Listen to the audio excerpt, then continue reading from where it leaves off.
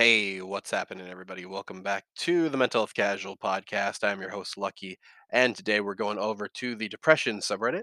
But before we get into that, if any of you guys are new here, first off, welcome. This is basically what I do. I just go to different subreddits that have anything to do with mental health and try and give some generalized advice and try and learn something new. But I'm by no means a professional, so feel free to take my advice with a grain of salt or apply it to your life however you see fit. So, um, you know, so I'm trying to think of how to say this without giving too much away. This is kind of I'm trying to illuminate something for you guys, but let me just say this. How about that? Let me be as vague as possible. I learned something today, a lesson you could say, and the lesson was that I don't know as much as I thought I know, or as much as I thought I knew, and uh, in particular about addicts. So not addiction in particular, but the people behind the addiction. And the thing about, and obviously we're going into the depression subreddit, but I think it's very important to talk about this um, because I feel like I fell off a little bit in being able to uh, you know I humanize these people, right? Because they are human beings, and I think sometimes we simply look at them as their traits, their diagnosis, our own diagnosis of them, and not saying that that's not helpful, right? If you know somebody has severe uh, PTSD with a particular thing, right? Like that you know what their trigger is, and you do it anyway, right? Um, then that's pretty messed up. um, but if you have that information beforehand, you can kind of navigate those waters. So obviously, it helps, and I've said this a lot, right? Like I have nothing against labeling people, right? Like having labels for their illness, but I think we have to be careful about um, synonymizing. Is that even a word? I feel like it's not, but making it making the person and the mental illness or whatever addiction, whatever, making those two things synonymous because it's not true. And I fell unfortunately victim to that in terms of being ignorant to that. And um, I just like I said, I'm being as vague as possible for confidentiality reasons. But as you know, this is just kind of for you guys to learn from my mistake. Don't forget to look at to look at the person, that's behind the addiction, that's behind the depression. I get so into these, right? I do this about 5 times a day, 5 times a day, excuse me, 5 times a week. And after a while, you start to see patterns, you start to connect dots. Well, in some cases, the dots don't connect exactly as well as you thought it did, or you don't have all of the information. So, and listen, I totally see that I don't have all of the information with each one of these people. That's why I kind of tell you guys in the beginning, right? Take my advice with a grain of salt. This is for somewhat for entertainment purposes, but also for all of us to learn. um but obviously, and also I do choose some of the shorter posts, right? Like that by nature, I can't really get through a huge book, so to speak. I call them book posts, but where it's literally like a whole story, which is fine, right? If you want to get your the context out. But for a podcast that's only about 25 minutes, sometimes 30. I don't have time to go through all of those. So I just want to kind of remind you guys that because, as I said before, I kind of fell victim to simply looking at somebody. We say in the Christian community, hate the sin, not the sinner. And I fell for it. I hated the sinner instead of the sin. And I think that you have to be very careful about, like I said, equating that person with, or identifying that person as their sin, or as in this case it would be mental illness, right? But obviously I'm um, just making a comparison right there. I'm not saying mental illness is sin or anything like that, but um, I'm just trying to say that we have to be very careful about looking at people for mistakes that they've done, or for for choices they made, or for things that they were born with. So either way, why don't we go ahead and get into this with all of that in mind? Why don't we go and get into the first post? I hate getting older. I want to be a kid again and finally have the childhood I needed. I'm only turning 22 next year, but it feels scary and old. I wish I could go back in time and have different people around me, loving and caring people, so I can feel emotionally safe and not have mental illness ruin my life from the age of 12. You know, I've had this thought a lot, and very recently I have.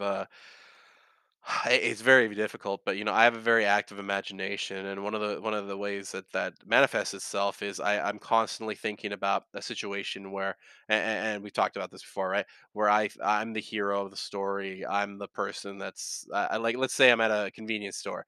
I all of a sudden will just imagine some robber coming in and me miraculously, like a superhero movie, just saving the day, right? We've all seen that, right? Where um, nothing will be happening, and then all of a sudden a convenience store gets robbed. The hero just happens to be there and takes care of business, right? uh, that was just something that I would fantasize. So if I was in a Dollar General or something like that, like I would just fantasize that I was that person that everybody loved and adored. And so I've been having to stop myself in my tracks before I go little too far or a little too deep into those that imaginary world. Now you might ask yourself, well, why? Isn't that kind of artistic expression? I would say it could be if I was using it that way. That's not what I'm using it for. I'm using it to escape reality, which is what got me to the the psych ward in the first place. So I would just say this: be very careful about what you fantasize about. Be very careful, and the reason why I'm equating this to the feeling of nostalgia, or this feeling, um, it's kind of a similar thing. You're wanting something that's not in reality. Now, does this mean that you can't dream or dream big? Absolutely not. I'm not trying to say any of that. If you're making if that is what's fueling you to make your dream of a reality, that's totally fine. But I'm talking about literally, like, I'm doing nothing with it, right? Like, it's not making me want to do anything or anything like that. It's literally just me, sitting or walking around imagining these scenarios, and it makes me feel this sense of accomplishment from not doing anything. um and so you have to be very careful with nostalgia as well, right? Instead of thinking about what you could have done from the age of 12 on up, if mental illness hadn't ruined your life, well, now that you know that mental illness has ruined your life for 10 years, it seems, right? So almost 10 years, for since you'll be turning 22 next year. um what can you do now, from because you are still very young, right? Like, I'm 29, going on 30, and people still say to me, right, like, I didn't get whatever figured out until I was 35, 40, right? Like, I know some people who barely started getting their stuff together when they were 50. My father didn't have anything together his whole life, kind of. But I mean, he finally started you know I guess having some semblance of a normal life by the time, maybe when he was like 50 or something, man. Like, it was really late in his life when finally, um, the fact that he was dealing with all of these health problems, I think that really humbled him. So being 22, and by the way, I'm not trying to invalidate this person's feelings, right? Having almost 10 years of mental illness ruin your life is very it sucks, man. And we're a lot of times we're shaped by our childhoods, and so, or we are. I don't want to say a lot of times, it pretty much is all the time, right? Whether or not we're trying to work past it or anything like that, right? We're shaped by our childhoods. um, but like I said, I think it would be more productive if for anybody out there dealing with a similar thing, right? It would be more productive for you to deal with the things that you can deal with now for the future, instead of simply looking back on the things that should have and could have been. Um, because like I said, I've spent a lot of times thinking that, like, oh man, if I would have done this, and like, if I was the way that I am now in high school, or if I knew the things that I knew now in high school, it doesn't work that way, right? Unless we have a time machine, it doesn't work that way. And even then, like, I always tell people, like, it probably we'd probably have to destroy that time machine, because people would just be going back, changing everything. to the point where we wouldn't be able to make mistakes. And if I made a mistake, then I'm going to go back and change it. Well, now that did a chain reaction where you made a mistake. Now you're going to go change, right? It just gets to the point where we're living too much into the past and not living in the present. So either way, why don't we go into the oh, this is kind of a longer post. Let me save this one for the end, and if we get to it, then we will. Next post here. I have no friends anymore. Friends are so much effort, so I eventually just stopped hitting up people to hang out. I had one close friend, but she moved away about a year ago. Maybe get to see her like once every few months. I have my boyfriend who I live with, so I will hang out with him and his friends sometimes. Other than that, I have nobody who I can socialize with, nobody to joke around with, nobody to vent about my personal life. The only time I feel like I have friends again is when I'm at work and talking to my coworkers. My life is just work, school, and going home.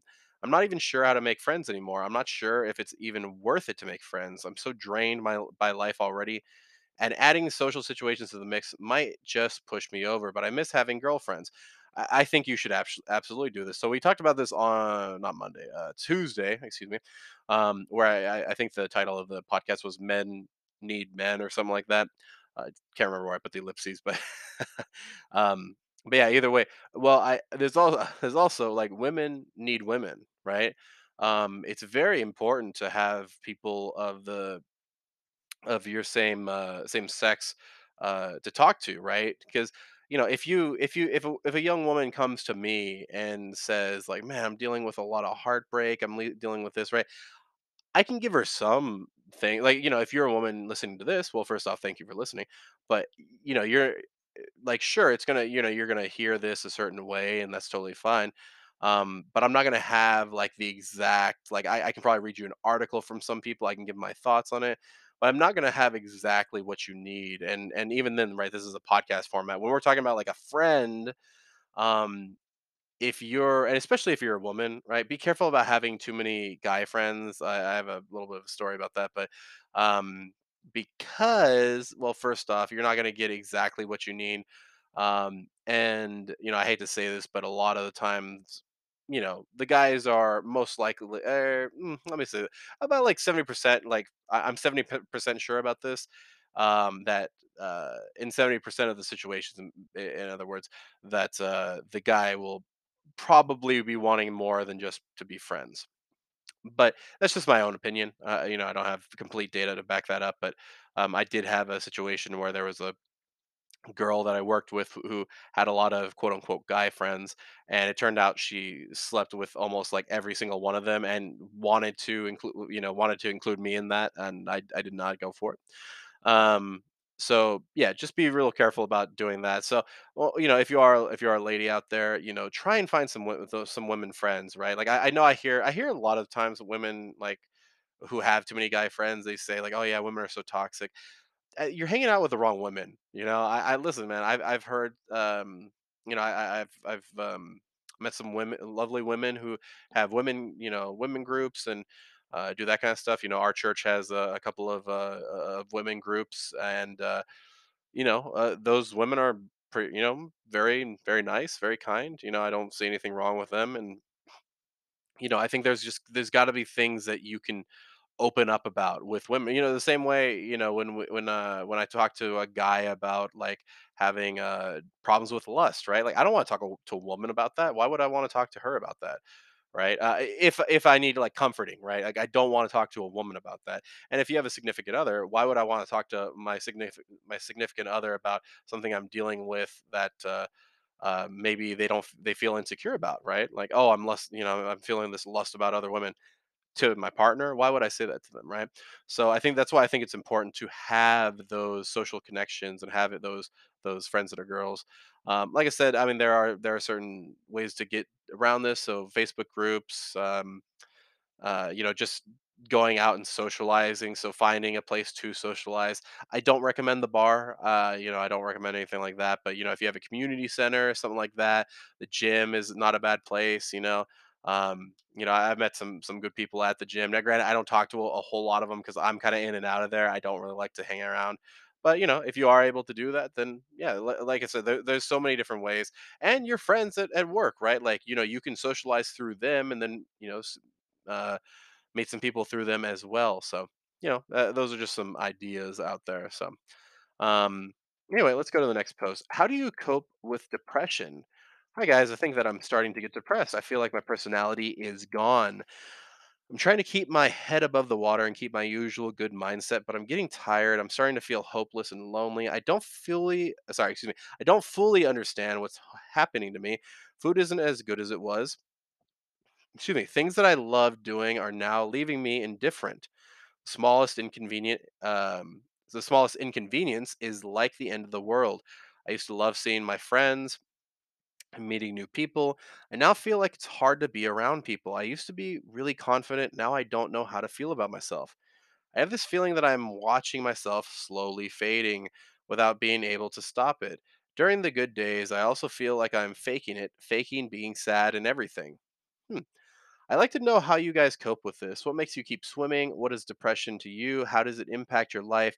Do you guys also feel like you are faking being depressed? Please share only what you feel comfortable sharing.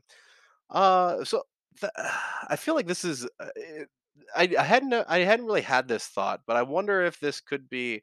You know how like people who are they're famous or they're doing something great, they have this thing called imposter syndrome. I wonder if this is what they're going through, but in like for the opposite reason. The reason why I say that is because I meet people, or I've read about people with depression, and I've met some people where it's almost like they're guilty. They feel guilty about being depressed. Like you know what I mean? Like they feel like their problems are not worth being depressed over. Um, and I guess that could be true for some things, but the fact that you're feeling depressed, right? It needs to be addressed. And you kind of looking at it like, oh, I shouldn't be depressed, but I am depressed. But I still shouldn't be depressed. It kind of puts you in this loop, this never-ending loop of comparing yourself to others, because that's usually how people get there. Like, oh, there are people starving in Africa, there are people dealing with this and that, my friends dealing with this, because it almost happens the same way with good things, right? Like when people around you, oh my, I give you actually I'll open up with you guys, right? Like when I see people who have like an apartment or people who have a house or something like that, I'm like, whoa, this is so cool. I don't, right now I could never see myself doing this or anything like that, right? So, for me, that seems crazy. Like, oh my gosh, and so I have to be very careful about comparing myself with that, because then I can start to get depressed. I can start to think, oh man, I'm not worth anything. I'm not, I'm worthless. Instead of thinking, instead of being, thinking about things within the context of my life, right? And I think you have to be careful about that with depression as well. Is remembering, that you're dealing with this through your own lens, you know, um, just like addiction, right? Like I'm one of those people who like to put addicts in a box. Right, this is what happened to me today when I came to that realization that I was putting all these addicts in a box. When I was, maybe you can put addiction in a box, but you can't put addicts in a box. And so same thing with depressed people. Excuse me. Um, so.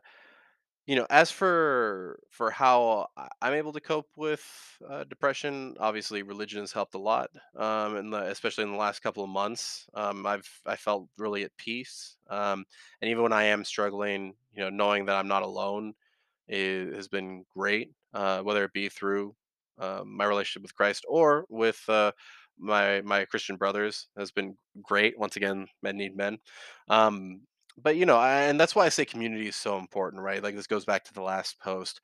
You really, really, I can't stress community enough, right? It's just so important to dealing with the hardships of life. Um, give you an example, right? Like I feel like if something happened to my car, there's a guy at my church who I know who's able to do, like he literally works on cars, right?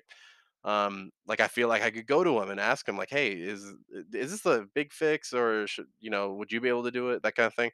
Um, things like that, right? Like I feel like I can go to them, and I feel like they know they can come to me for things. You know what I mean? And so I think it's important to have that give and take. And now that I kind of know that my community needs me back, right? Like it feels fulfilling. And to a certain degree, I get purpose out of that. And so, even though this person's starting to feel like this, food's not, it doesn't, it's not as good as it was. Um, smallest inconvenience is the end of the world, that kind of stuff. Um, I think the important thing is right. Um, is to first off validate the fact, because I think that's the other thing is along the same lines as that imposter syndrome thing that we were talking about before, is sometimes people try and think about it in a different way. So they try and think, um, oh, I shouldn't be depressed. I shouldn't be depressed. Well, you are, right? You have to accept the situation for what it is first before you can change it, or else you're on a foundation of lies, right? So, if you are feeling depressed, right? I don't know if this person has clinical depression, but you know, you have to start off with admitting I'm depressed right now, right?